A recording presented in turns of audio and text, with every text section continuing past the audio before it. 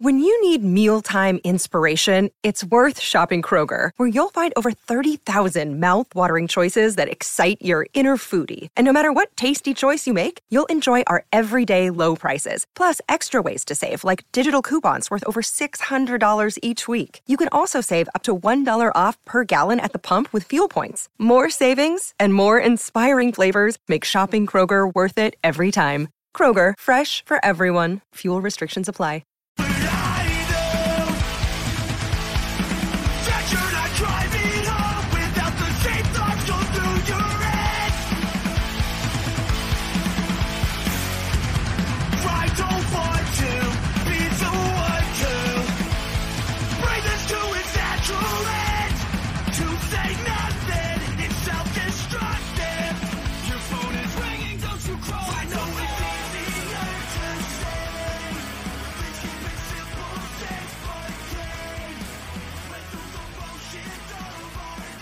Yo, can I spit it? This is episode, I think 189, or something crazy like that. We're starting to get up there with, it's like Gretzky with goals. We don't even know how many of these we've got, but we're really stoked to be here with, really probably Long Island's, like, one of their biggest up-and-coming bands in Koyo. We got TJ and Harold here. What's going on, gentlemen? Thank you for being with us. Yo, thanks for having us. Real quick, what do each of you guys do in the band? We both play guitar. Sick. Nice. So we got the melody makers today. I love it. If you haven't had a chance to listen to Koyo yet, it's, and maybe they're not on your radar or something. Go change that right after this episode. They've got a bunch of great music out. We're definitely going to get into the nitty gritty about, what's on the horizon for them, if we're going to get another EP or a full length, or how that writing process is going. But before we get too deep into all of that stuff, again, thanks for being here. And fandom wise, are we both Islander fans? I am definitely an Islander fan. Hell yeah. For yourself. Like I was saying, I have a soft spot for the Islanders, but I'm actually a Bruins fan, believe it or not. Okay, I can dig it. But Bruins fan. Yeah. I have a closet full of Islander stuff, though. Love it. Yeah, I mean, if you're from Long Island and like into alternative music, like in a band or even just into alternative music, there's a good chance that like you've got some Miles stuff just hanging out. Penelope's here, just so you guys know. That's my dog. I don't know why she's here, but she's here. Hi, just Penelope. Door down. Anyways, Penelope kicks my doors down often because she's like, "You're talking to Koyo, you make me listen to them a bunch." So she probably wants to hang out with you guys too. So let's just kind of jump right into it. You guys kind of released like a little 3-song, like sort of single, little EP kind of deal.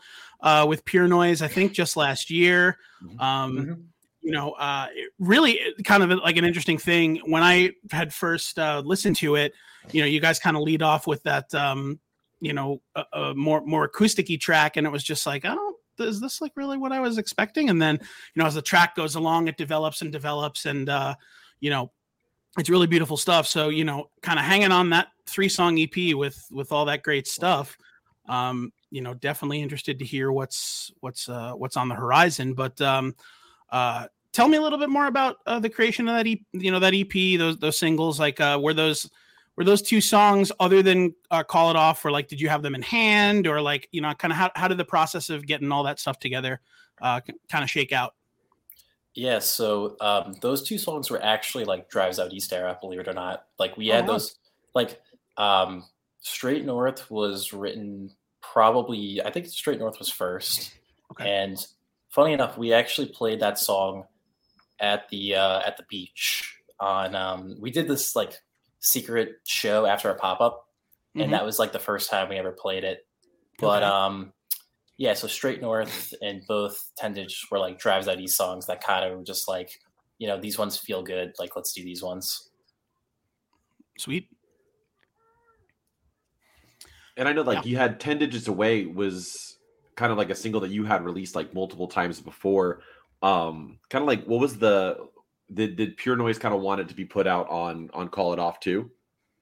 That's like just a DSP thing, unfortunately. Like in the digital streaming age, like we kind of intended for it to just be like, you know, a multi-track single. Like we wanted to we realized that in the time it would take for us to do a full LP post signing, it was going to be a little too much time with no music.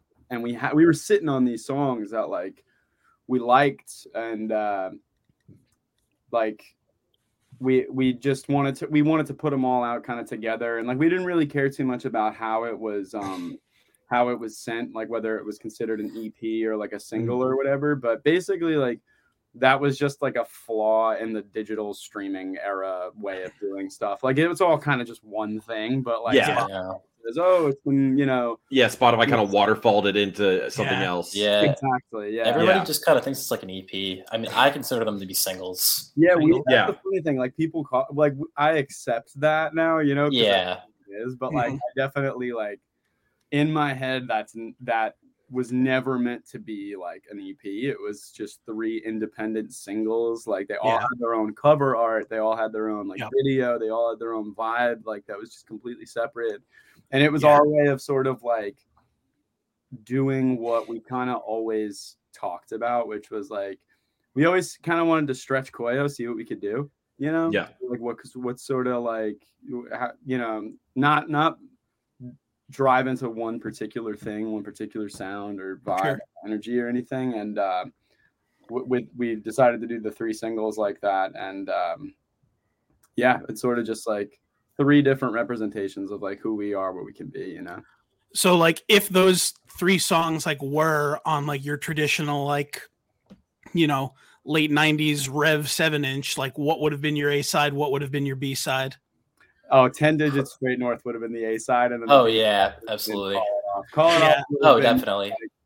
Like we're just, you know, we want to see if this one works, you know. And I mean it definitely works because you know, again, it does show you know, definitely a more versatile side of you guys, or I should say a different side, because you know, versatility is kind of, you know, passe these days. I mean, like, you know, when you have like a record like Glow On by Turnstile, which is just like all over the place but somehow still cohesive, you know.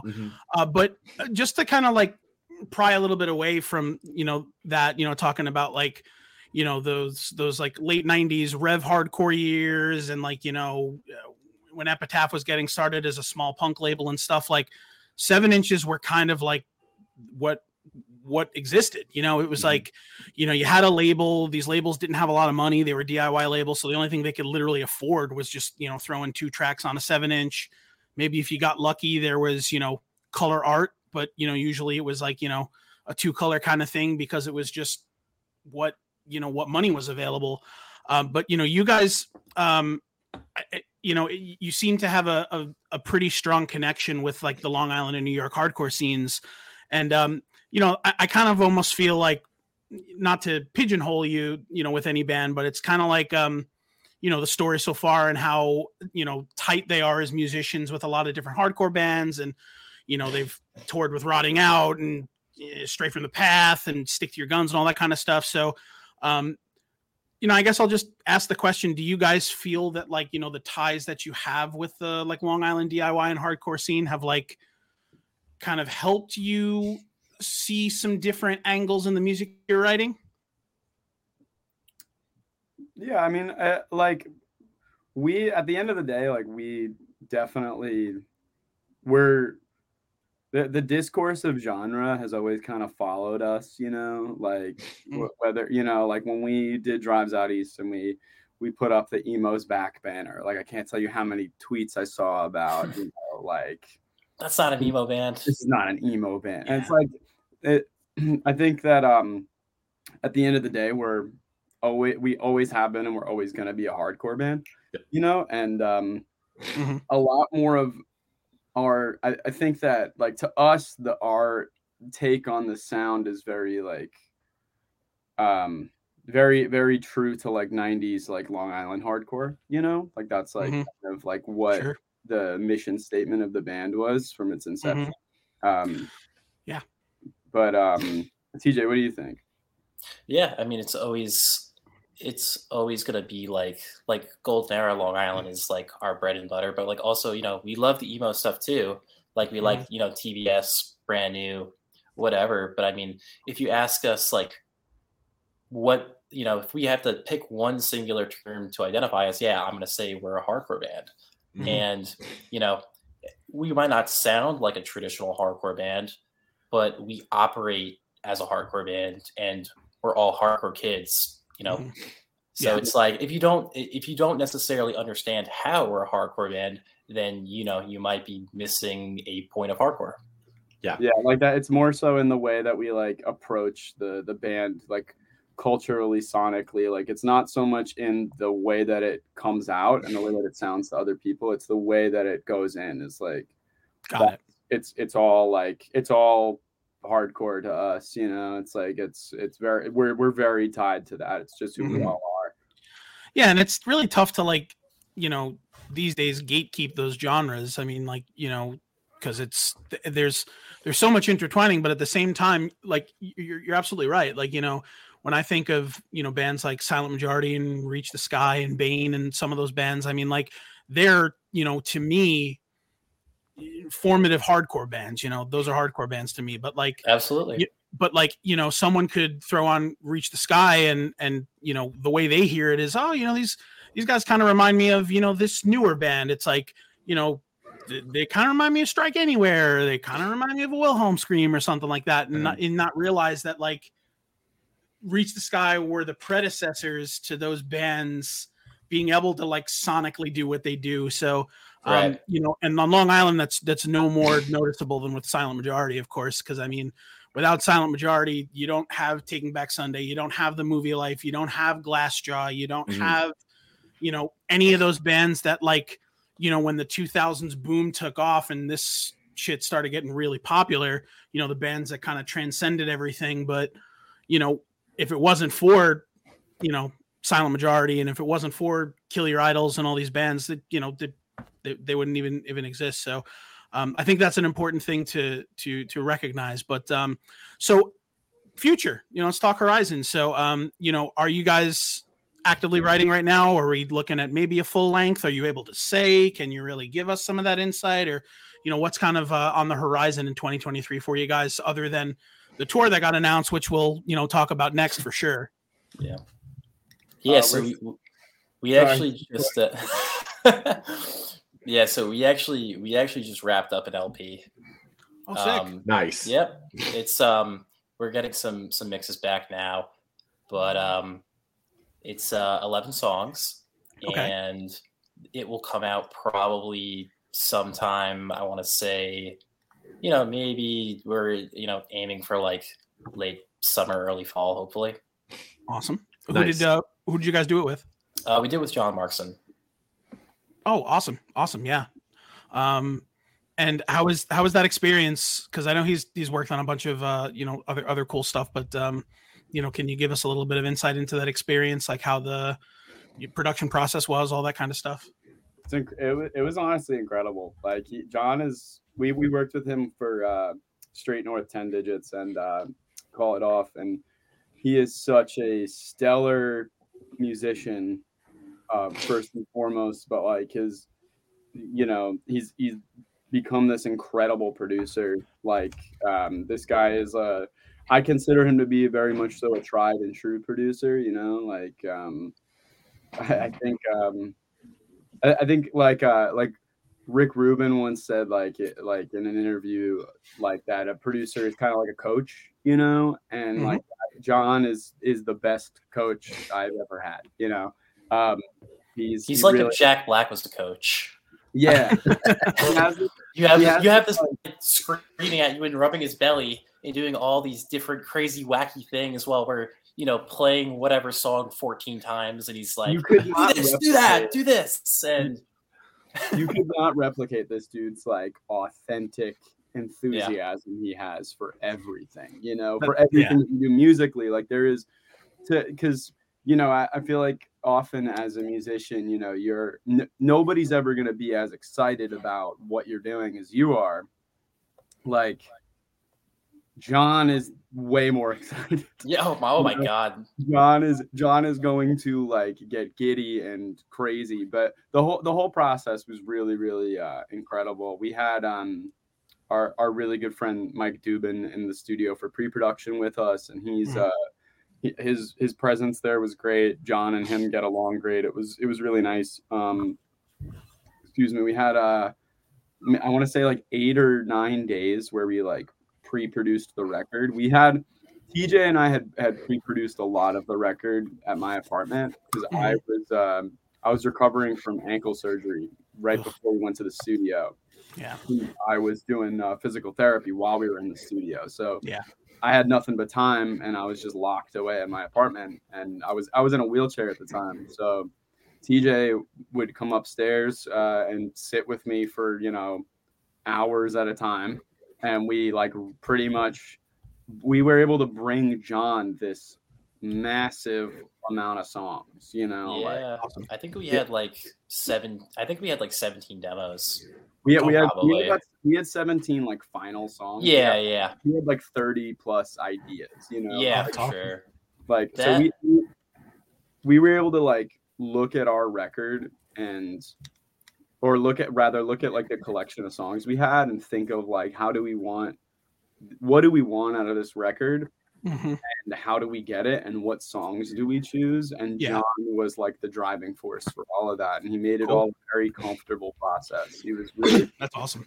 Yeah, and like we've never gone away, and like we stayed in New Jersey for essentially what was like, I don't know, on and off, like felt like forever, but we were there on and off, and it's like we've never had the experience of like live. You go to sleep, you wake up, you're with everybody already. Yep. And you go in the control room, and you're just doing that every day for like a month, and then you go home for the weekend or whatever, you come back, and it was like the tried and true experience, just because like before that, all we would do, we would drive out to so and so studio wherever on Long Island, and then we would go home the same at day night or whatever. Yeah, I think it puts it into perspective, for people that are listening to the show that like have never like been in a band or had that experience. It's like, that's like kind of the tipping point where, you open your eyes and the first thing you do is like you grab a cup of coffee and like you go down and the producer's already there, and he was like, "Hey man, I was up until like 2:30 in the morning and I was thinking, maybe we should do this on this track." And it's like, holy crap, like this is like real life. Like this is like, this is us turning this into a day job, and not everybody gets that experience. And not, day job to say that it's like the humdrum, but like a day job is in like, this is all we do constantly. Like I don't have to worry about like, oh crap, I got to get up at 7 a.m. to go to work, like that sort of deal. So I'm sure that kind of breeds a little bit more creativity too, when it's the only thing that like you're really hyper focused on. Like, would you say? We were definitely worried about that going in. Oh my God, yeah. Funny you'd say that, because like we were like, with 10 digits, like Straight North was done by October 2020. And it didn't come out until like May of last year or something. And like that's but that song was done. Yeah. And like when we brought it to the studio, it was, hey John, this is how it should go. And like he worked on some like nuances, but like he really didn't like get in front of too much of like any of those songs. Well, Call It Off and 10 Digits, like we definitely took some time with, but Call It Off and wrote at the studio. But not to discredit all the work we put in for all three of those songs, but when it came to the LP, it was sort of like, this is the first time we're going to be like, it's easy because they're all like my best friends, we're all we all known each other for so long, and we were a little nervous about like, we're gonna be falling asleep next to each other and waking up next to each other, eating next to each other, like for working next to each other for like minimum 6 weeks straight, and then we had to keep going back. So we were going into it. The whole process was nerve-wracking, but in particular, like, are we going to be able to be creative under those circumstances where it's like we don't really have too much free time. We don't really, because those are things like you can't force. Yeah. Your eureka moments per se, like they often happen when you're comfortable being vulnerable, and we didn't know, like, is that going to happen while we're all on top of each other together for like nonstop, and thankfully it was an environment where I mean, TJ might disagree, but I thought it worked like way better than I thought it would, like I felt more creative there than any time and place in my entire life. It was like, this is where it felt like, the only thing I'm supposed to do here is make a record, like, and everything else was just other stuff, no matter how important it was like, that's, on the back burner, I have to make a record. I think when you're working with someone, sorry. Oh, you go, TJ. Sorry. I think also being with John made us feel like excited on those songs, because I think like we were listening to the same songs for like months on end, and we're like, like, is this good? Is this like the song or whatever? Yeah. And we would show it to John, and John would give us like paragraphs of notes, like highlighting what he likes about the songs, like what could be different, or what could be better. And I think being there, it gave us like a second wave of excitement on the songs, and it kind of like erased some of the self-doubt I think we had, just because I think we're both very like hypercritical. I mean, I think the whole band, we're all hypercritical, but I know especially me and him are especially hypercritical. Yeah, definitely.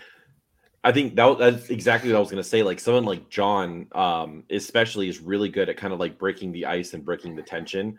And he's such a hilarious guy, because I remember my old band had played with Such Gold like a few years ago. And the day of the show, like I was just in a shitty mood. I just did not have a good time. Like there was a whole bunch of stuff going on in my life. And I was just hanging out with Ben and John, and John was just playing pranks on everybody. So like the bassist in that band that I was playing with, he had like a Such Gold shirt on, and he was just leaning in like at the bar of the venue, and John goes behind the venue and just puts a suck sticker right next to Such Gold. So it just said Such Gold sucks. And it was just the funniest like interaction, just being with him and just like seeing, like you said, he's like a Jack Black, as your coach. Like he's just so jolly to be around, and how he changes the mood I've never really seen somebody do that like he does. I saw him. Jolly's a great word. He snapped. I won't say it who. He snapped one time. I mean, John being an exception, because he would go home every night, but he was back at like 9 a.m. every day. Yeah.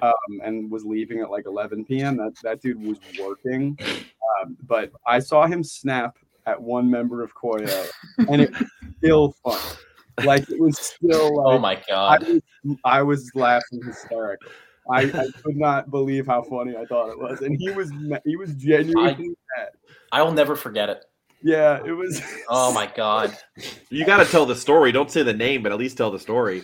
Well, there were a handful of repetitive jokes at John's expense. Like we had a bunch of like rude nicknames for him. Not even rude, but there's some of them are a little meaner than others. Yeah. And yeah, we can say that. There are definitely some mean nicknames that John had accrued over that 6-week period. And one of our members was just decided to say it over and over and over again. And John turned around while he was working, and he was like, "Do you have to say that every time you talk to me? Like, can you say anything else?" Like, and then started going off on him, like digging in pretty hard. Like, it was awesome. Securities. Yeah. like just steamrolling him as he was rotating his chair back to his desk and just laughing at it. It was hysterical. It was quick, short-lived, and I got an enormous kick out of it, and that member of Koyo was silenced. He had nothing. It was awesome. It was so dope. It was really fun. It was very necessary at the time. Yes, it was. Yeah. I love that. Maybe we need John to come here and just lay into Tom every once in a while, even though Tom's just back. Dude, This is Tom's like third episode back. So rude. Unbelievably rude. I mean, if you want, but have at it, Justin. So I know like Tom was alluding to kind of like, you know, the Long Island hardcore scene and the ties that you guys have to the Long Island hardcore scene, but I kind of want to take it back to that genre defining, because to me, you know, I grew up in like the Eulogy Records era of like South Florida, so I saw bands like Kids Like Us and Red Baron, Know the Score, like Shere Khan, and to me, like, you guys remind me so much of that kind of like early 2000s, like you said, late 90s, early 2000s hardcore. And I think right now, anytime anybody hears a punk beat and hears anything that's not necessarily like a guttural or a fry scream, they immediately think it's like pop punk. Yeah. And it's like, no. Like listen to like even like the early like A Loss for Words stuff, like go to an old A Loss for Words show from back in the day and you see them playing with like all these Boston hardcore bands. And that's kind of like where the scene like comes from. And I feel like, especially with like pop punk, like that's kind of like lost its way a little bit, where you're missing out on that kind of like edge, where it's like the hardcore scene and the pop punk scene used to be like super tight. And I'm pretty sure like I haven't seen it since before you guys. Last time I saw it was really with like maybe Early Stories So Far and like Set Your Goals like forever ago. But you really don't see it very often. Like, you know, you guys like ripping Sound and Fury too. Like that was so cool that last year to see like the videos coming out from Hate 6 about that. Yeah, I think that right now is a really good time for exactly what you're saying. You know, there's a lot of bands who I think sort of fit that similar like ambiguity. You know, there's like a lot of I think of like, you know, us, like Anxious, like One Step Closer, Stand Still. Yep. I mean, Private Mind, No Pressure. Yeah. Like there's so many bands who like, you know, are hardcore kids who you've been seeing at shows in whatever locale for a long time. And they just, you know, wanted to play a different type of music. And when I say a different type, I mean, you know, kind of like what I was saying before, like what goes in is always going to be hardcore. What comes out is, in my opinion, going to be hardcore. But like, you know, the listener at their discretion. It doesn't, at the end of the day, you know, some kid on Twitter or Reddit's opinion on what genre we are will never change who we are as a band. Yeah, of course. You know? And it's like that topic always will follow us forever. I can't tell you how many screenshots and sent of, is Koyo hardcore? Is Koyo pop punk? Like, I think we've seen a collective. Are you employed? You know, like, are you employed? Like, do you probably, there are probably more important things to think about. No offense, TJ. No. Oh my God. Yeah. No. And I get exactly what you're saying, because like the reality is like you're gonna listen to what you listen to. And if you enjoy it, you enjoy it. You know, like that was something that I admittedly struggled with when I was like in high school, like when I was a teenager. Like I was so gate kept and like elitist that like I thought like you couldn't listen to like Fleetwood Mac because like Fleetwood Mac isn't Lagwagon. Like what the fuck is wrong with you? You know, like that kind of stuff, right? And like that's kind of how I grew up. And then I got into college and I went to college for music, and here I'm, you know, starting to get into, you know, playing in symphonic orchestras and jazz bands and stuff. And I was like, well, you know, I could still listen to Texas Is the Reason whenever I want, but you know, I can't, you know, tell my jazz history professor that, you know, Miles Davis is a fucking loser because he, you know, was never on polyvinyl or whatever. And like, it doesn't work that way. So, but like, that's kind of how like my brain went, and you know, up until a certain age when I realized like it doesn't really matter. And I think more and more musicians that are in that, like that were in that genre in the 2000s and have come out of it, have realized like that you can write the kind of music you want to write, and you know, you're not going to be able to keep it the same forever. You know, you really can't write the same record at 18 and at 35.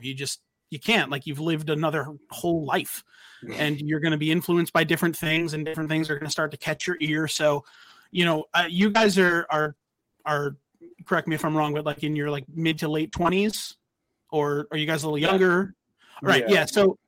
So having said that, like the Koyo that exists now, 3 records later is going to be a completely different Koyo, because you're going to have toured with, these 10 bands, and you're going to have these label mates, and you're going to do this, and it's just going to influence you. And like, this whole idea that some of these like elitist music fans have, that like every record should sound the same and like they put it on blast when it doesn't, is like kind of crazy to me. Like, biggest example I could give with that is like a band like Deaf Heaven, who I'm sure you guys are familiar with, right? They went from like being like, a post-rock black metal band to like a shoegaze band, 100th did it.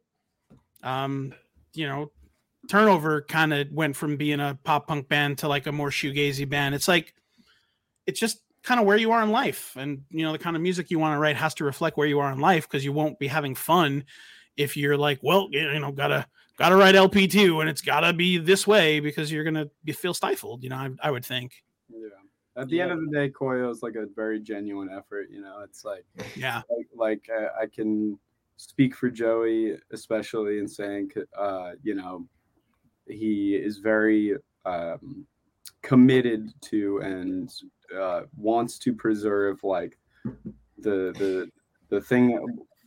When he writes lyrics, like, it's never going to be about someone. It's never going to be like a storyteller. It's going to be his life. It's going to be him. It's going to be real. It's not going to be like this like weird. Not to like say that stuff like that is bad. It's just like, we are musically and lyrically very genuine people, and I think that's you're completely right. That's always going to show. We're never going to try to chase a sound or a genre. It's always going to be what comes naturally to us, Yeah, of course. And again, that's the way it should be. So I have one last question for you, and then I'll give it over to Mikey, because I know he's got a couple of things he wanted to chat with you about as well. But just, from, getting to talk to people from Long Island, and especially people that are, in the hardcore scene, I always like to ask, and I'm just curious. So have either of you guys ever been to one of the Capitol karaoke shows? Do you know what I'm talking about? I don't think so. No. Okay. So there was a time where Capitol, who I'm sure you guys are familiar with, obviously. Yeah. So there was a time where Tommy like just could never make it to Capitol shows. Like, Capitol would get booked for stuff, and they'd show up, and he was just like, can't come, for whatever reason. So they would just get different people to just like come on stage and be like, okay, do you know this? Yeah, I know it. All right, well, you're our singer. And then they'd do a song, and then that person would leave, and like some other dude would come up, and he'd be like, oh, I know this one. And they'd be like, oh, if I can play it. So like that must have happened like 3 or 4 times that I can count. And I think I've seen Capitol all of those 3 or 4 times. So like, I feel like it's just like one of those things in the Long Island, like music, history line that like is just kind of absurd. And I just wanted to see if you guys had ever experienced it, because it's a sight to behold, man. We got to start doing that with Koyo. Yeah, let's do it. When Joey's old and can't sing anymore, we're gonna get. I'm gonna be like, let me do it. Let me do it. Yeah, we're gonna get a karaoke night together. Yeah. Dude, I mean, it's a blast, and like I remember, Wonder Years karaoke nights, because like early on in their career, Dan Campbell had such a hard time like being able to sing for a full set that he'd get like 4 songs in, and he'd just like leave the stage. And like their guitar player would be like, Dan's puking, so I'm going to sing like 3 songs, and then that's going to be it. I remember seeing them with Forever Came Falling. I think were you there? No, Mikey wasn't there with me, but that happened. That exact thing happened. And their drummer was like, oh, we're going to figure it out. So, if they can do it, you guys can definitely do it. I believe in your guys' ability to do it. And I also believe in your ability to work it out so that like maybe Cal Clutterbuck sings a song, because he's the only person on the Islanders who I think might like hardcore even a little bit. But I don't think he does. I think he likes like Canadian techno music. We can hope. Cool too. That's awesome. We can hope he wants to do a song. Yeah. He'd probably get hurt, but Yeah. Well, I definitely want to dive into some hockey talk, but before we do that, I do want to say a quick word from our sponsor, DraftKings. The NFL playoff action continues. We are one step closer to Super Bowl 57, and for the NFL divisional round, check out DraftKings Sportsbook, an official sports betting partner of the NFL. New customers can bet $5 and get $200 in free bets instantly. Plus, all new and existing customers can take a shot at an even bigger payout with DraftKings stepped-up same-game parlays. Boost your NFL winnings with each leg you add up to 100%. So download the DraftKings Sportsbook app now. Use promo code THPN. New customers can bet $5 on the NFL divisional round and get $200 in free bets instantly. Only at DraftKings Sportsbook with promo code THPN. Minimum age and eligibility restrictions apply. See show notes for details. Awesome. So just real quick before we move into the hockey talk, I was trying to think of the Pure Noise roster and like where bands are from. Are you guys the first Long Island band on Pure Noise? Sanction was, I think. Yeah. Sanction was before us. Okay. I was just kind of going through quickly, and I was like, I don't know if there have ever been a Long Island band on there, but that's pretty cool. I was thinking about that too. I think just Sanction, yeah. I'm not really too familiar either, but I'm pretty sure Sanction was the first. Yeah, I think so. Interesting. All right, cool. Just wanted to get that out of there. So I guess when you were in conversations with Pure Noise, did your love of hockey come up with Jake? Because I know Jake is a huge hockey fan as well. It came up when we went out to lunch that one time when we were in Nashville. I don't remember the restaurant, but it somehow got brought up, and I know he's a Kings fan, right? Yes. Yeah. He unfortunately broke. He plays hockey still. And I say still as if he's 75 years old, but he's 28 and he plays hockey, and he broke he just destroyed his ankle like not long after we had lunch with him in Nashville, and that was the first time we had ever met him in person, and had a great time. He's an awesome guy. I love talking to Jake. He's a great dude, and week or so later, he breaks his ankle really, really bad. And a week or so after that, I break my ankle really, really bad. So he not nowhere near as cool. I wasn't playing hockey, but he sent me a pair of like a really, really nice, like the Rolls Royce of crutches while I was recovering. They were incredible, and I got to give him a quick shout out for that. That was incredible. That was and recently I saw him post that he was playing hockey again, which made my heart very happy. I reached out to him about that. I thought it was very cool. Shout out Jake. Yeah, he's the man. Hell yeah. So have they permanently moved headquarters to Nashville, or are they kind of both? Yeah, they're yeah, like we visited the office out there. Love that. Good stuff. Nashville is a hockey town, man. It makes sense. Yeah. And it's also just, more than just country music too. Oh yeah. One of a very, very close friend of mine, one of my closest friends, Adam, he sings in that band Orthodox. He's from Nashville. He's a massive Predators fan. And on the rare occasion he can use that against me, he does. But he's a huge fan. So I have to yield some funny jokes from him now and again. I hate when the Preds play the Islanders, man, because the Preds just always beat us like constantly. They're great, I mean, they are a great team. Before we dive like real deep into hockey talk, just wanted to kind of just chat about the tour announcement, which is huge. I mean, that's awesome. Bayside, Avalanche and you guys are going out. You'll have to forgive my ignorance, but is this like your first like full US, or have you done like a full US before? No, we've done, I want to say like three full USs. Oh, you have? Okay. Yeah, we did one. So we the first one we ever did. Funny enough, I have it on the wall. I have it on the wall right there. Oh shit! You look at that. That was we did that with the band Anxious, and then great band. I don't know about that one. Yeah, no. I don't know, but yeah, we did that one, and then we did the Knock Loose movements. That was spring of 2022, and Nice. then we did Stick to Your Guns recently, the past fall. Awesome. I have a funny Stick to Your Guns story that I'll just say really quick. I was at a Stick to Your Guns show. My buddy Lou was with me. Lou from Dr. Acula, if you're familiar.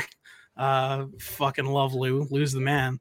Lou had a couple too many beers, and the vocalist of Stick to Your Guns, he's he loves to talk. He just goes on and on. He goes on his little rants, and like he was going on this rant about something just before like they were about to play like some fucking Stick to Your Guns song, and like the place was pretty silent, and Lou was all drunk, and he just yelled like, "Play more music, dickhead," or something like that. And like the guy was like, "Oh yeah, me with the microphone. Like I'm gonna listen to you. Yeah, okay. Anyways, here's another song." And then he played another song almost immediately. So the running joke was that, well, it actually worked. And but Stick to Your Guns are great, man. They're just one of those bands that like they've developed. Talking about a band that's like kind of changed, their approach. I mean, they are, probably much like you guys, a hardcore band at heart, and what they put in has that ethos. But, the stuff that they've put out over the years, I mean, they've gone from, like only breakdowns to like their sense of like melody and like how big they write is just so awesome. But yeah, so, on that note, Bayside, Avalanche, that got announced, and that's pretty awesome. I mean, a collective group of like-minded people all from the same place going all over the country and and playing for people, I think is awesome. So I'm sure you guys are stoked for it, but how did that kind of come together?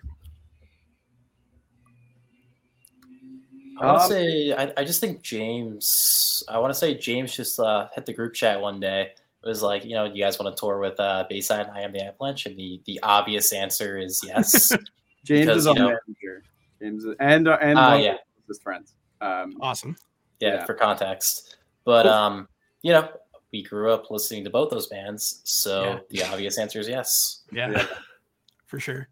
Yeah, it's I think that's going to be I think that's going to be awesome, and I think one of the cool things about that is you're kind of going to be playing to I would probably say a little bit different of an audience from the past couple of tours you've been on, and I think that's really exciting because again, you might be the band that finally introduces some of these kids to Avalanche, to Avalanche, but even further than that, like you guys might get out there and play and grab a bunch of new fans, and they might kind of tag along and be like, man, what the hell else sounds like this band that I can go listen to. And now all of a sudden they're tracking back into your Silent Majorities and all that kind of stuff, which is an awesome thing because it shows, like a younger generation, like, all right, this is where this music came from and this fucking rules. What other of my favorite bands came from what else? And that's how like you can kind of keep that spirit of older music alive. But, would you say like you guys are kind of excited to play to a little bit different of an audience? Are you looking at it that way or not really? Yeah, I definitely think so. I think one of the things that's always kind of benefited us is that like we can play to, because of that, ambiguous sounds, we can kind of play to, just about any type of different crowd and like, to a degree in like our worlds and like, you know, it's not like you hear us on a tour announcement with Bayside and think, oh, that's weird, you know, like it kind of fits, you know, it's like it's sound wise, like agreed. And I think it fits with like plenty of other bands too. It's we can confidently play alongside like so many different types of bands, and I'm really excited to see what their crowd is like for us, because you know there's a chance that a lot of the shows people don't get there till 9:30 and they just want to see Bayside, or they just want to see Avalanche and Bayside. They want to drink beer while we play, and that's fine. It's all good. I'm eager.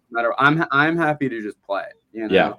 And all of us are like, we're all just really happy to play and see what's up, see what happens. You know, I'm excited to kick it with those guys for a while. Everybody seems really cool.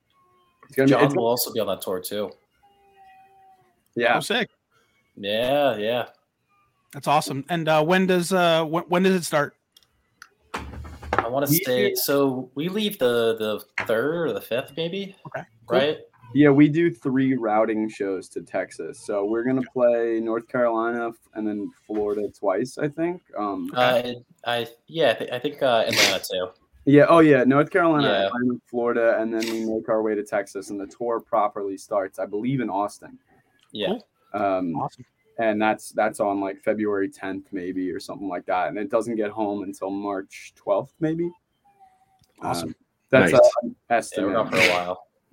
Cool. Awesome. Well, you know, obviously we wish you guys all the best with that, and you know, I'm sure it's going to be a hell of a time, and you know, I'm sure, you know, the ears that you're playing to are gonna really dig what they're hearing. So, you know, definitely stoked for that. So, so let's kind of get into it a little bit with TJ.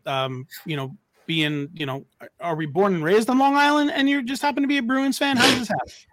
So I'm the only member of Koyo that actually wasn't born on Long Island. Hey, but so for context, my entire family, including my mom and dad, are both from Long Island.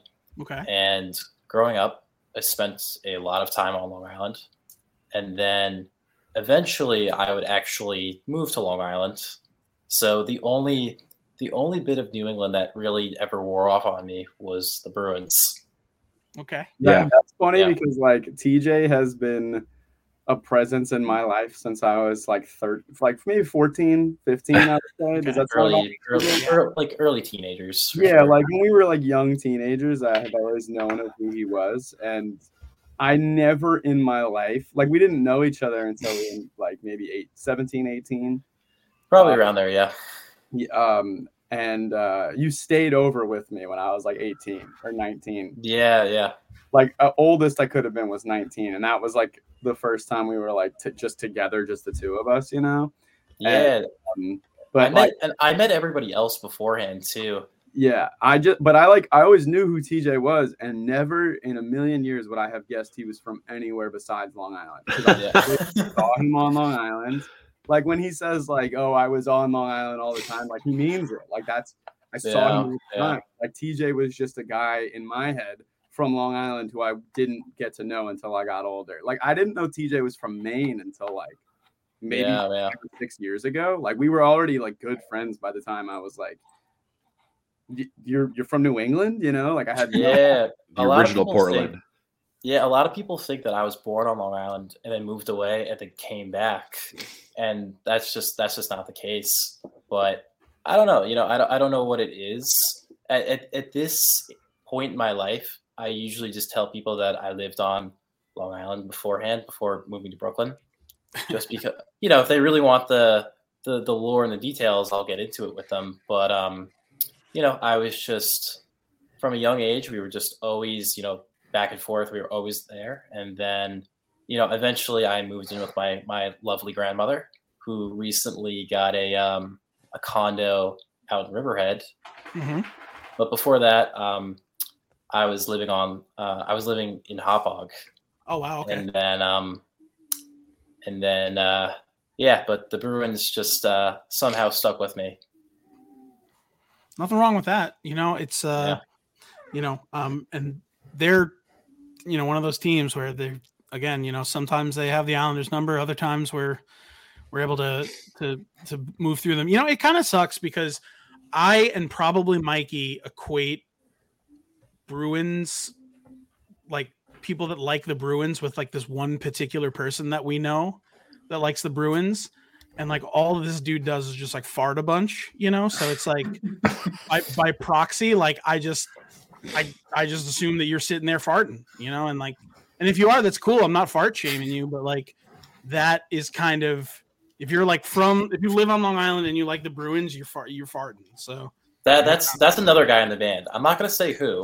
I mean, if you look at us down the line, you might be able to tell who the farter Koyo is. In the van remorselessly all the time.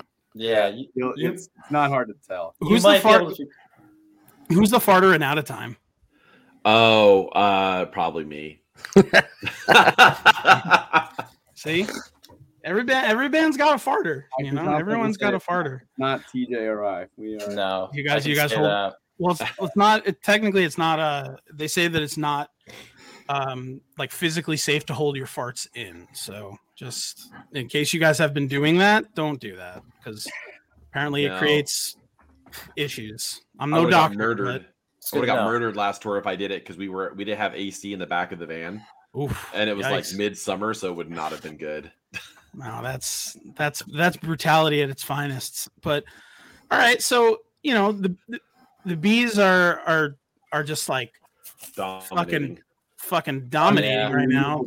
Unbelievable. Still like 4 or 5 losses. Like insane. It's like NHL. It's like NHL video game type shit. It's like somebody. I'd say playing on franchise mode. And they simulated 5 games because they wanted to skip ahead a little bit. Yeah, right. Exactly. They just simmed those 5 games and somehow lost. And I think their odds are like 93% chance of winning the cup. Right now. Jeez. You're definitely hitting save game on that. Yeah, for sure. Yeah, you're definitely not taking the cartridge out and blowing on that one at all. No, not at all. But that's watching good hockey teams, it's just like, it sucks, especially, I mean, they're like in the same conference as the Islanders. So like, we see them a little more often, and like, you got that like New England, New York rivalry that always goes on. I mean, like, I can't say that like they like annoy me as much as like the Flyers do, or obviously the Rangers, or like the Devils or something, but like, like it wouldn't hurt as bad if like the 28-5 team was like, Edmonton or Vancouver or something, but like, because you're kind of in our house, it's just like shit. But, the Islanders they're a tricky team. It's kind of that at that point right now where like they're really on a like a edge of a cliff, I guess you could say. And like, what do they want to do? Like, do they want to, still try to make a push for this season and, grab a player or two, or, do they want to get into like a retool, maybe not necessarily a rebuild, but like, do we shed some of the weight and, rely on our younger players for the rest of this year until the off season, where we can try to pick up some free agents? Like, I guess, Harold, what's your take on that? Like, what do you think, at this juncture, after watching the Islanders cough up a 3-0 lead to the Caps? That was overtime. I was watching it in the car with TJ last night. Yeah, rough, he was giving some commentary. That was a rough game. I mean, look, I think they have a really good team, but I'm inclined to default to like what I feel like we say every season, which is, those points you cough up and like the shitty little losses here and there to, Western Conference teams, like they add up, because now we're what, like maybe 1 point behind the Penguins for the wild card or something like that. Like in like for the second wild card slot, it's like, when it gets down, like you're saying, that we're hitting that cliff, like the season is moving. When we get towards like the latter half of the season, that sort of shit really, really matters. And, I feel like I've been saying that since I was a teenager, or like I've been hearing people say it since I'm a teenager, where, you lose a useless game in the beginning of the season. And it's different this year because we got a rookie coach. I thought maybe it was going to be a little bit different. And I mean, it feels, it kind of, I want to say like the very beginning of the season, it felt like, oh, this is going to suck. And then it started to move, and I was like, all right, well, now I'm starting to see some patterns break. You know what I mean? I'm starting to see some like some really interesting patterns break with the way that they're like playing, and like, you know, like with like little things like line changes and like the way that different lines are playing together and things like that. And now it's back to, well, what the fuck, you know? It feels like I'm watching. It feels like I'm watching the Islanders the past few years. You know. Yeah. Oh, you're muted, buddy. Well, I was going to say it feels like Doug Waite years. It doesn't feel like, you know, we didn't have too many years like that with Trotz, but that was definitely what it was like. Trotz was my favorite coach for sure. Like he was dope. He was really, really cool. And I mean, anytime, and I remember being really excited about him too. And I always got he got a cup with Washington. Like no shit. Like see the team he had. But I thought he was a great coach. Well, yeah, he did wonders with Nashville too. Yeah. So I think that was definitely a tough loss for the Islanders, losing Trotz. But, you know, the team has been a little more offensive under Lambert. And hopefully, you know, some players who have been underperforming, like Beauvillier, can turn it up a notch. And even Peugeot can turn it up a notch. And I guess maybe that injury to Palmieri is more serious, you know, to this roster than us fans thought. Yeah. So we'll see. It's rough, and it's going to be you know, but again, it's going to come down to that point with the Islanders. I think whether it's, you know, two games in one direction or 2 games in the other direction, that's really going to, I think, determine what they're going to do. And you know, if you know, you're going to see some moves get made. You know, if you see, you know, a guy like Varley get moved, or a Beauvillier, or you know, some of the younger guys. You know, I've been hearing all over hockey Twitter that, you know, Dobson might need to get moved, you know, to make an impact or something. So I'm just interested in how it all shakes out. But the Bees kind of have their own struggle coming next year, where, you know, 2/3 of your, you know, perfection line are, well, you've got Marchand, who's 36, 37. So, I mean, he's probably getting up there, coming into the twilight of his career. And then you guys got, you know, Pasta, who you've got to lock down. And, you know, I don't think he's going to come cheap. So, I don't think so either. Yeah. So, I mean, what is he, like the second best scorer in the league right now? Yeah. Something like that. No, yeah. He's do you guys know who the Islanders drafted instead of Pasta? No. I don't think I want to know. Michael Del Cole. Oh, yeah. How does that make you feel? I saw that the other night, like the 2014 draft class. Someone posted it, and you see at the top Michael Del Cole, like 5th overall pick, and I'm like, all right, who was drafted after him? And the list that's after Michael Del Cole is just like all stars, and I'm like, dude, this guy couldn't even break it on the 4th line, and that's like with the coaches giving him a shot, like, so that he wasn't a complete bust. But then, geez, that was some bad drafting right there. Oh, absolutely. That's unfortunate. I had no idea. That's hilarious. Yeah. I think 2014, I think was Draisaitl. Like, well, he was number 1, but I mean, that was his draft. You know, just imagine what that could have been like, you know, if like the Islanders like landed a superstar in like a Leon Draisaitl while they still had like JT on the team. You know, I'm pretty sure Nylander was also like after Del Cole. Yeah, I mean, you know, it's crazy to think about, but you know, I think the most interesting thing about how this season is playing out is just seeing like the wide disparity between like the really good teams and the really bad teams.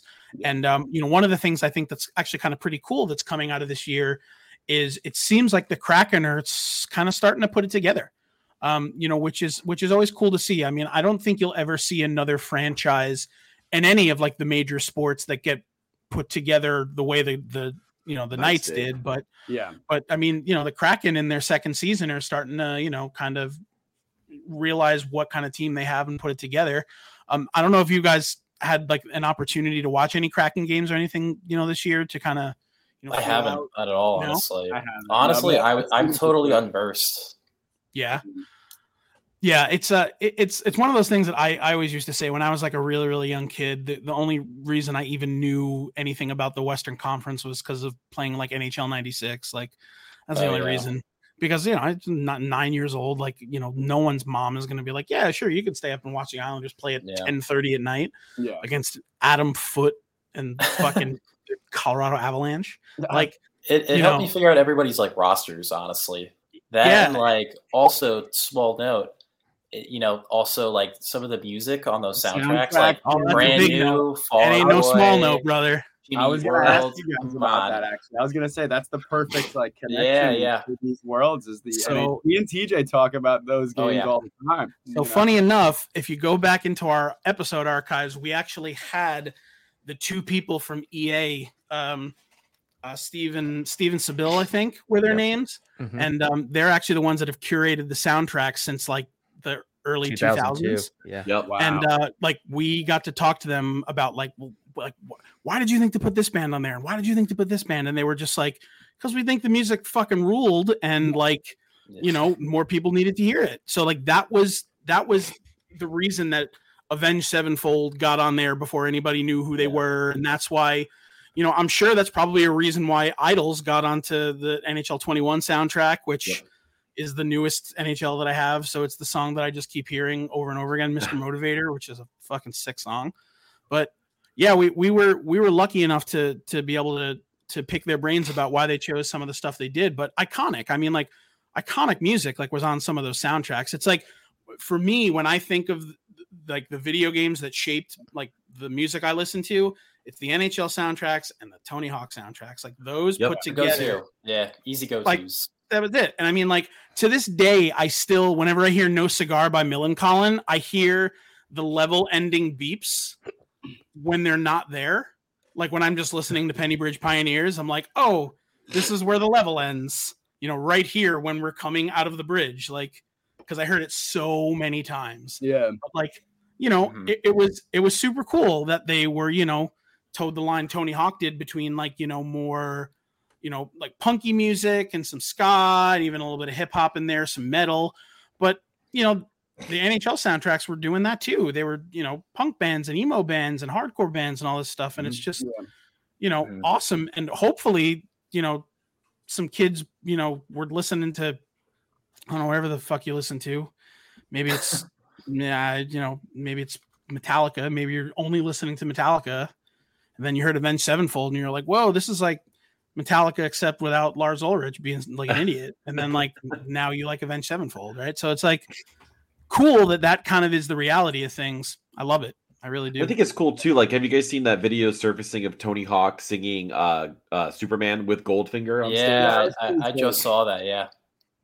Like Goldfinger owes their success to Tony Hawk and 99 Red Balloons. So they owe their success to Tony Hawk and whatever that weird German band is that originally wrote like 99 Luftballons. Like that's them. And well, I shouldn't say that. That's where Goldfinger like at least got big from. And now John Feldman keeps adding an N to his name every time he produces another gold record.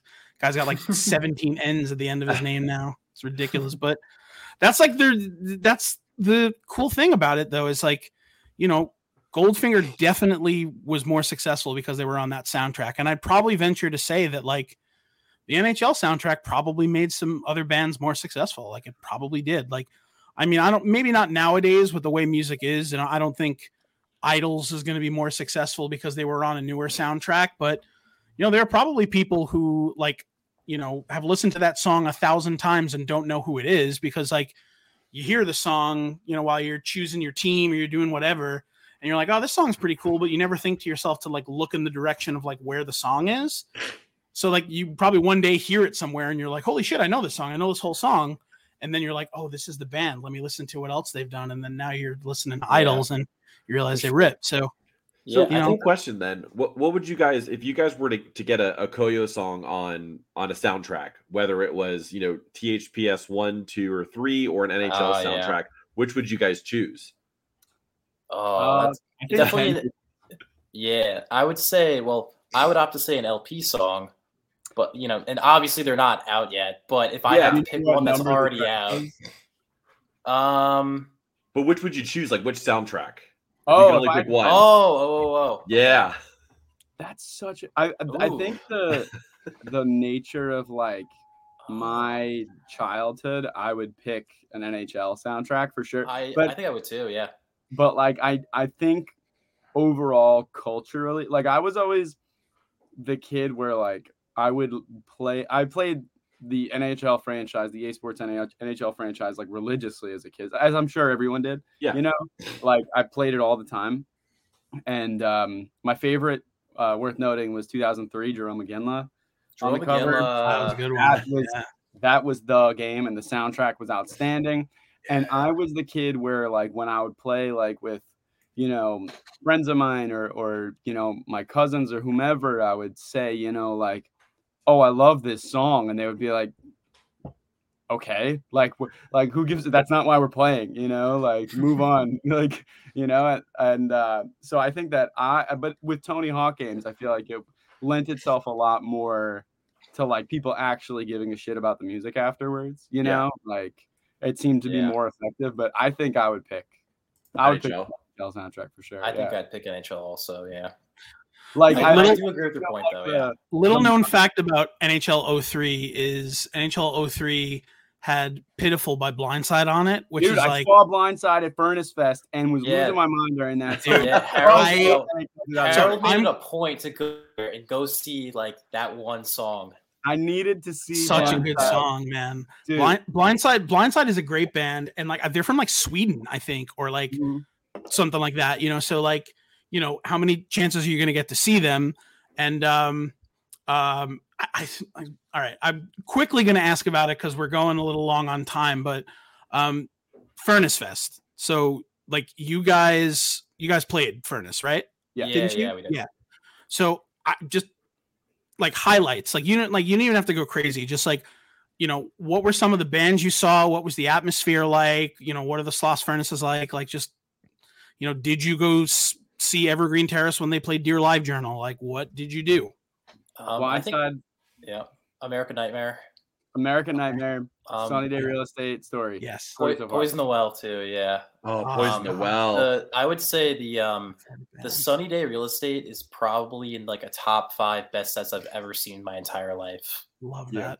Also, I stole the set list off the stage, and one of the crew members yelled at me and said, "I need that," and I just walked away with it. I have it in my room here.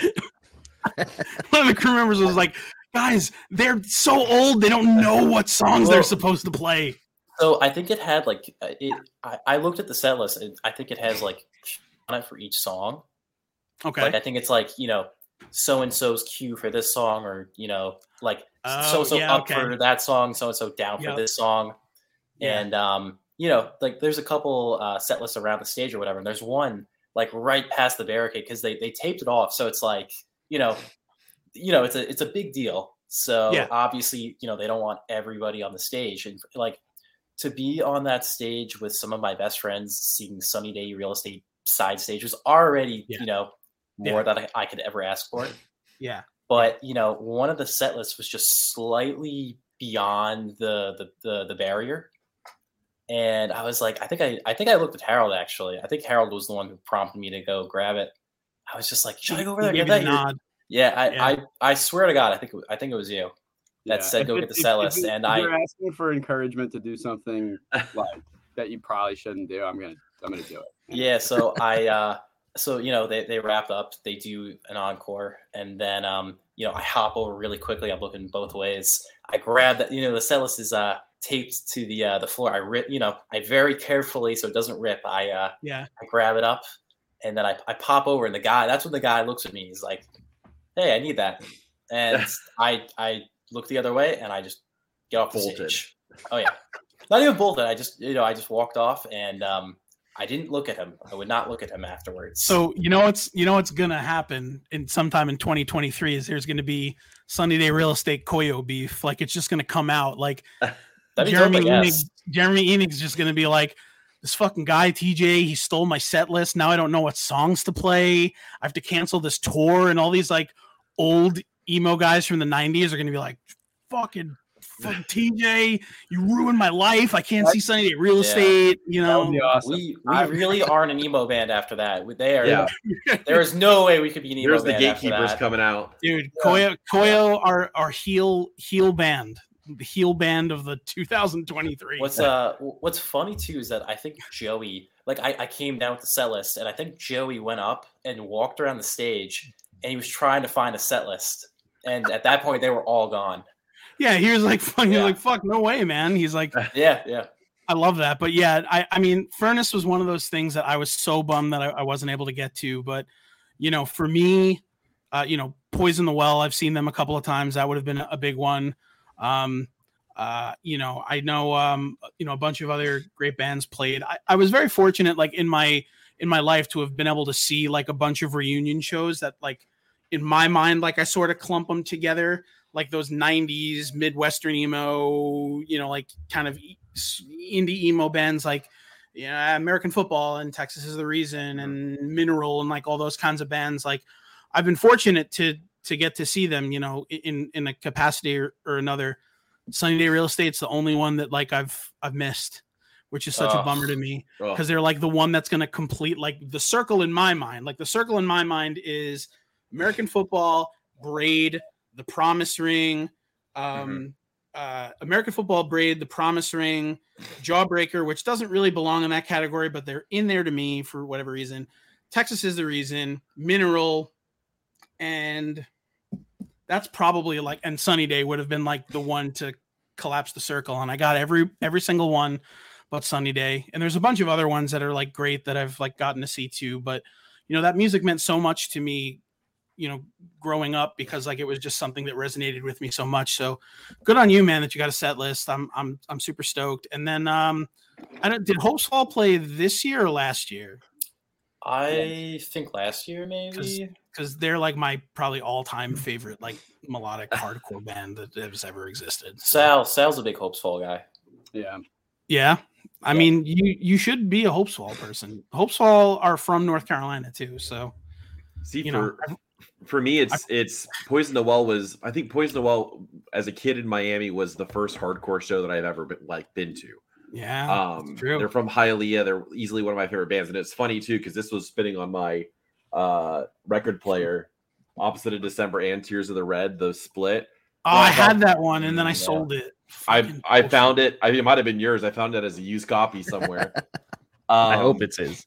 But I've never. I don't think anytime Poison the Well has ever played in their hometown. I'm only 3.5 hours away from home right now. I go and see them. They're just one of those bands that because they were the band that got me into the music that I love. That's kind of like I just have this like almost like a bond or something with them. And every time I see them, I'm just like thank you guys for being fucking you, for writing nerdy like. But little nerdy, great song. Not my favorite Poison the Well song. Oh yeah. Yeah, my favorite Poison the Well song is off of You Come Before You, man. It's Apathy Is a Cold Body. I was gonna say Apathy. It's like my favorite song, and it's just, man, Mikey.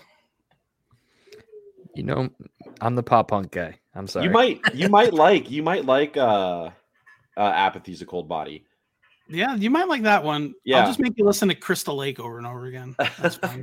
You'll get it. But I it's awesome, and I'm so stoked that you guys were able to be a part of something that's as epic as Furnace Fest was. It's like kind of if you grew up in Christian metal and Christian rock, it was Cornerstone, and if you grew up in all the different stuff, if you grew up in SoCal punk, it was Punk and Drublick and all that kind of stuff. But it's awesome, and I guess just to kind of close it out, if there is any, I guess this is how I'll phrase it. So if there's any band, past or present, that you guys would like love to share the stage with, like either a band that you might still have the opportunity to or didn't get the opportunity to, it could be because of how they influenced you, or it could just be because you love them so much. And, you just would love to share the stage with them. But I'll start with you, TJ. What would you say, if you had any pick of the litter of a band that you'd want to play with, who could it be? I would probably pick either Taking Back Sunday or maybe Fall Out Boy. Okay. Awesome. I love that. And what do you say, Harold? Blood Runs Cold. Yeah. Nice. No, I don't know. Neglect and Bulldoze. Love it. I think that would be cool. I have a quick story because we're wrapping up and I couldn't find a segue for it. It's go for it, man, please. It's just a piece of Koyo lore that I've never revealed on like a podcast or first time anywhere else. Really. So Joey and I, the singer of Koyo, obviously, and I, 9 years ago, maybe 10 years ago, sang at an Islander game. Oh, get the fuck out of here. Where to go? Tell us more. Yeah, please. We were in a school choir together. We went to a massive high school, like 2,000-3,000 kids. And there was a choir of like the 40 best singers, and we would travel and we would do competitions and stuff. And we sang at an Islander game together one time. It was like, like maybe 20-30 of us went to sing, but it was Joey and I and a couple of our friends. My now fiance was singing with us. It was sick. We sang between first and second period. We were wearing a tux. Like we were in tuxes. It was awesome. Yeah, but that's there's pictures of me and Joey like near the ice at Nassau Coliseum in tuxedos, like when we were teenagers. It's awesome. But all I can think about like is like you guys being like one of like the best choirs like in the entire like state, and like they send you to this Islander game and like you're all getting ready to sing, and like right as like the first note comes out, they send like Sparky out and he's just like dancing around you guys like fuck you guys, you fucking choir idiots, I'm Sparky, like let's go, like was something like that. Yeah, it was guaranteed. Because like the Islanders like they have no couth, like that's like what they would do. They'd be like, oh, this is a serious thing for you, we're sending the dragon out and he's gonna fuck your shit up because he's a dragon. Dude, but Sparky that is a awesome. great story. I love that story. Do you remember what you guys sang? What did you guys sing? Like it was some bullshit, it was something fucking stupid. It was like I don't remember. It wasn't like it was a patriotic song. I just don't remember what. Okay. Proud to be an American, something like that. What's your range? Joey and I were tenors. We were both tenor one. Tenor crew. Yeah, we were. At first I was a baritone, and then I moved on to tenor by then. But Joey is clearly still a tenor. I just love it. Truthfully, I love it when you get like music that's in like the alternatives landscape with either like, like baritone singers or like true tenors, like just because the what's the word I'm looking for? The timbre is just so much different than what you normally hear, and it just gives it like a whole different kind of character. And that's one of the things like I think is super cool about Koyo, and like that's like why I really dig bands like I'm a huge Murder by Death fan. Yep. And like dude is just like crooning in his like sick baritone voice the whole time, and I just want to go to sleep in it. Just want to just go to bed inside that guy's voice as he sings about like I don't know, whatever the fuck that weird band sings about, like dynamite and mines from like the 1870s because he's a weirdo. But if you guys are writing songs about the 1870s, I'm sorry if I've offended you. Right. Favorite subject, actually. But fuck yeah, guys. Thank you so much for doing this with us, man. It's such an honor to get to chat with you guys. We're really, really excited for what's on the horizon for Koyo in 2023. I'm definitely going to keep our eyes and ears out for the new record when it drops. Hopefully catch you guys when you're on tour with Bayside and I'm the Avalanche. If you get to talk to what's the name of homeboy from Pure Noise that does all the Ian, right? Yep, Ian. He does. Yeah, when you talk to Ian, just tell him that you want an Islanders variant. Oh yeah, Yeah, we'll do it. He'll know. He'll know. He'll know. He did the Islanders shirt, and that stuck up. That caused a bit of. We read like the subreddit. Yeah, I've seen that a lot. I designed that one. I always wanted to do a shirt like that, so it was. Love that. I mean, it's beautiful stuff. But if they do an Islanders variant, you know damn well I'm going to buy it. So super stoked for it. Thank you so much for being on here. Real quick before we let you guys go, just real quick, where can we find you on the internet? All that good stuff, handles, socials. Lay them on us so we can pass them along. Yeah, we got Spotify, Apple Music, YouTube. We have TikTok. We have Instagram, Facebook, Twitter. We got it all. And it's all at Koyo LIHC, I think. Yeah. Across the board. Yeah. Yep. Cool. Yep. Koyo LIHC, ladies and gentlemen. Go listen. Long Island Hockey Club? Island Hockey Club. I thought it was Lichick. You just gave me another shirt idea. That's awesome.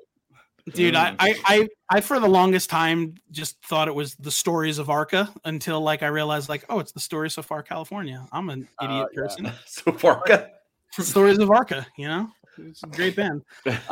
But thank you guys again so much. Hoping for some big things out of you guys, and I'm sure you guys are going to represent Long Island in a great way. So we thank you for that.